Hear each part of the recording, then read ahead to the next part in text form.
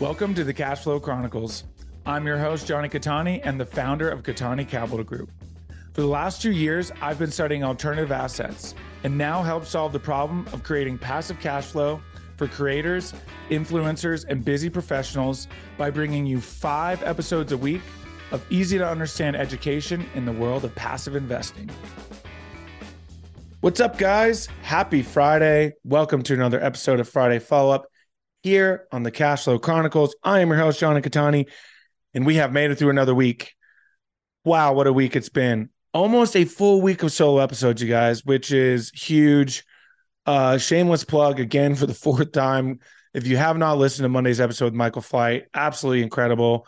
All about the tokenization of real estate and putting real estate on the blockchain, the pros and cons to investors, what that means for investors. It's just absolutely incredible. He's super knowledgeable. Also just a great guy. Know him in real life. I mean, just honestly, one of those guys you want to have a beer or 6 with, truthfully. He's an awesome guy. Met him through Adam, of course. And just a great guy. And it was a really great episode. Okay, so I teased it all week. In fact, I was going to talk about this for Tuesday's episode. And then Tuesday's episode was so impromptu to go into webinars. I had nothing written down. I didn't make a checklist or anything. And then, I was going to do it for Wednesday's episode as well. And then I kind of wanted to relate to the webinar thing and happened to be reading. I had just gotten Brandon Turner's, Open Door Capital's new deal alert, which is their big deal that they're doing down in Texas. It's 3 assets, like 673 units, 111 million. Huge. That's just silly. And 61. So they're bringing 40% of the equity, which is basically 50,000. Hello. 50 million, something like that. So absolutely crazy, right?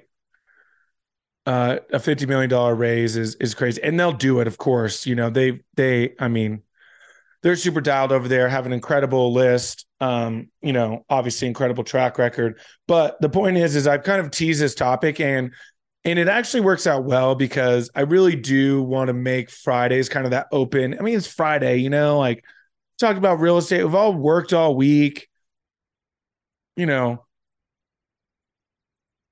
let's talk about something else. So if you have not heard, here it is. Here's the thing I was going to talk about all week.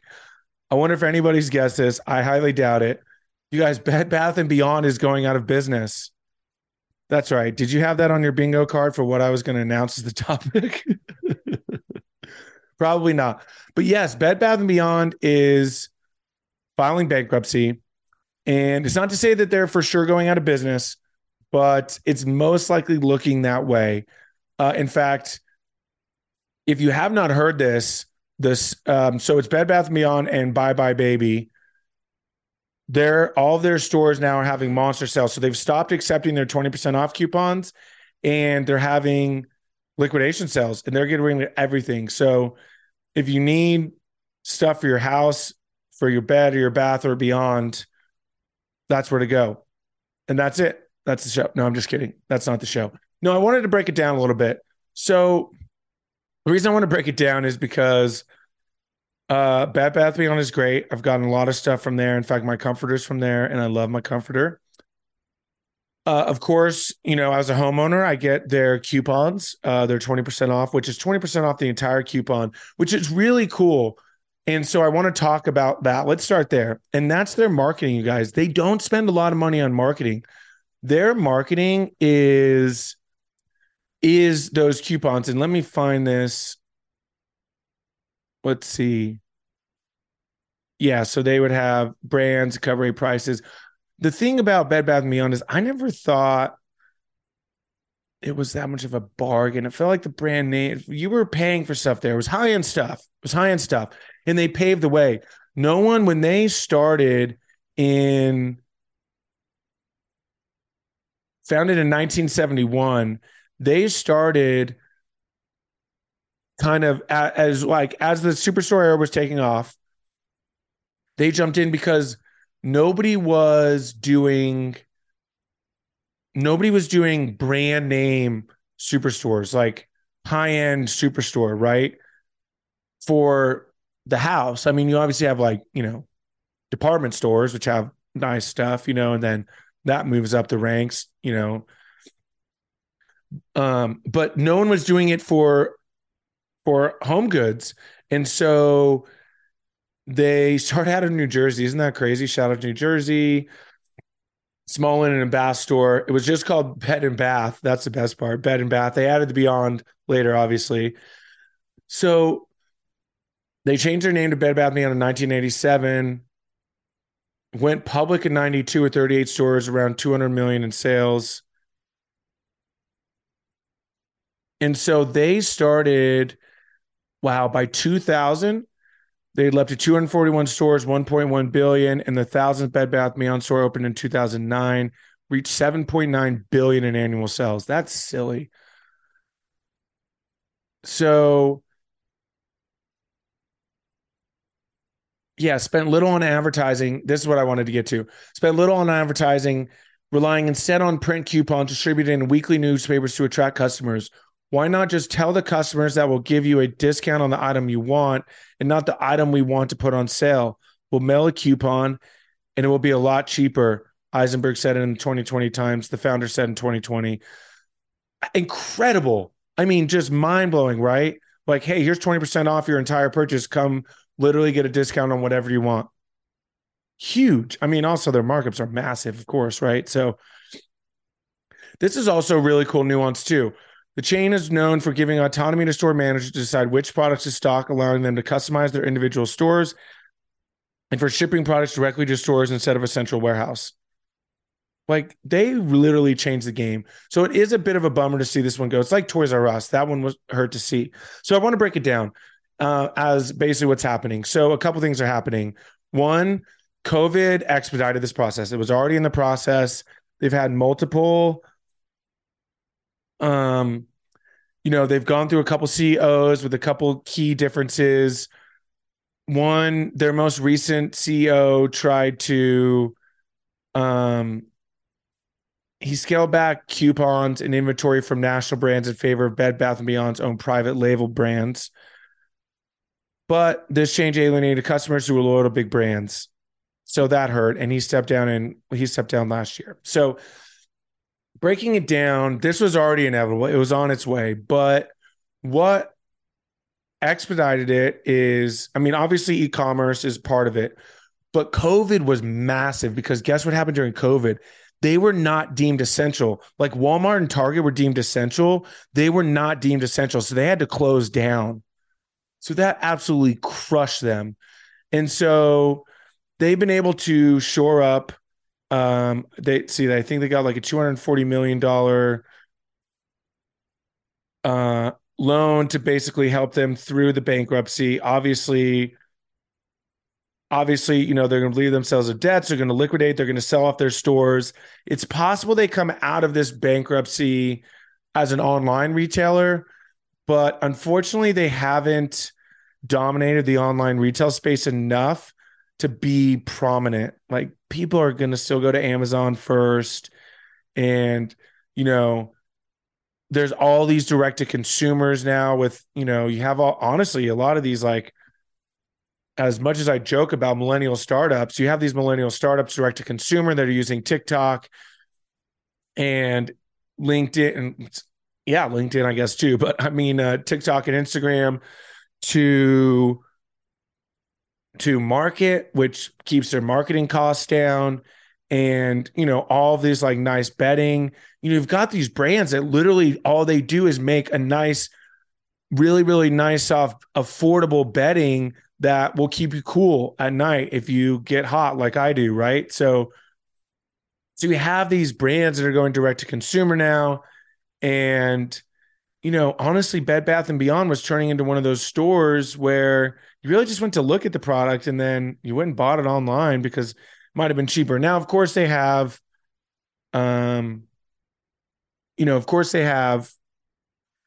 price matching, I'm sure, but Oh, wow. Okay. So they actually terminated the deal. So they did a deal with Hudson Bay Capital to get some future debt, both immediate injection of cash and a plus for more. Oh, so they did immediate injection of cash and a pledge for more funding in the future to pay down in debt. But they terminated the deal they terminated the deal for future funding. So they took the cash, terminated the deal for future funding, and turned to the public market to try to raise funds. They've also been shrinking. They're going to close 400 locations just this year, and eventually they'll close all 1,200 and something stores. They have like 1,295 stores or something like that. And so the plan is to close them all down. And so they're slowly liquidating. And I really wanted to talk about this because I'm exploring and this will be a potential opportunity for investors as well, but I'm exploring an e-commerce opportunity, which is a really, really awesome opportunity that I'm excited to bring to you guys after I've gone through the process and got it all set up, but we're working on that currently. And so it's stuff like this where it's like you hate to see it, but this is what's happening. And the way that this relates all the way back to commercial real estate is, they probably don't own many of these stores, which means, if any at all, I'm sure they own a few of them, but for the most part, it's all, triple net leases. So you're seeing these department store strip malls kind of, go away. Like, we lost Sports Authority, we lost Toys R Us. Now we're losing Bed Bath and Beyond. I mean, obviously Target's not going anywhere, but who's going to step into a Bed Bath and Beyond? That place is massive. It's a very niche group that could step in and take that place. Now, not to say that there aren't some other department stores that may jump into some of those locations, but not every location. And so you're starting to see some of these, retail spaces. I mean, the valuations are dropping precipitously, having a hard time. I mean, think about the owner of the locations that Bed Bath and Beyond are in. You thought you had this incredible tenant, and now they're out. And they'll pay out their leases, right? Because there's going to be a clause in there where they have to. But honestly, with a bankruptcy filing, I don't know. They may be able to get out of those leases. Bankruptcy may take them out of those leases. I'm not sure there could be a clause in there about bankruptcy. They could have a special clause in there about bankruptcy. But think about the owner of the buildings they've been in, right? So super crazy stuff. This is what's happening, you guys. A very, very, very big shift in the way the world operates. And it's no longer brick and mortar stores like Bed Bath and Beyond. So I just wanted to talk about that. Short episode today. I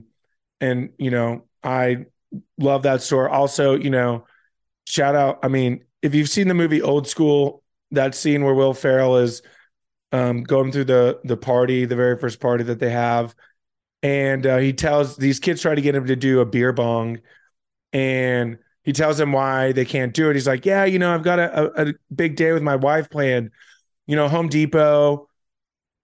What does he say? He's like, Home Depot and, maybe Bed Bath and Beyond. I'm not sure if we'll have enough time, So just every time I see a Bed Bath and Beyond, I always am like, oh, I'm not sure if we'll have enough time. So anyway, super crazy to see, but yeah, this is what's happened. COVID has expedited this process. It was already going to happen, but unfortunately, it got expedited with COVID and them not being deemed essential. And the superstore era is kind of coming to an end, minus obviously Walmart and Target.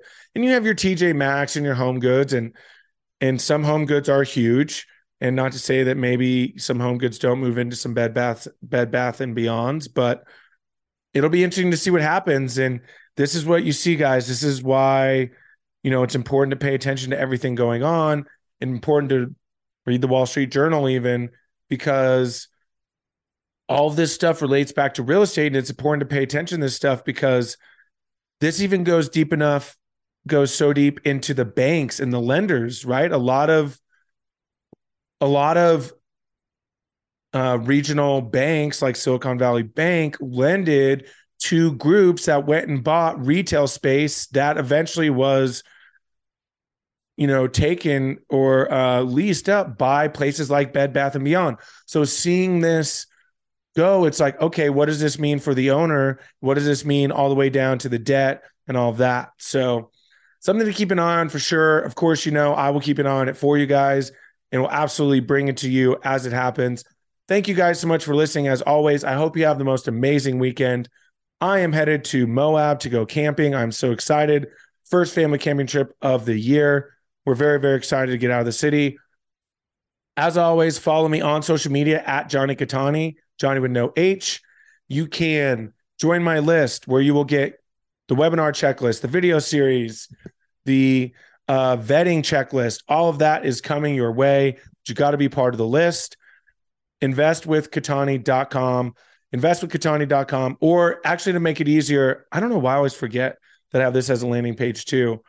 thecashflowchronicles.com. Very easy. It's the same name as the podcast, thecashflowchronicles.com. Join my list. Thank you guys so much for listening. You're absolutely amazing. And I will talk to you next week. See ya. Thank you again for tuning in. Who do you know that wants more cash flow? Share this episode with them so you can grow your cash flow together. If you enjoyed the show, make sure you're subscribed on your platform of choice so you never miss a new episode. Go to KataniCapitalGroup.com to learn more.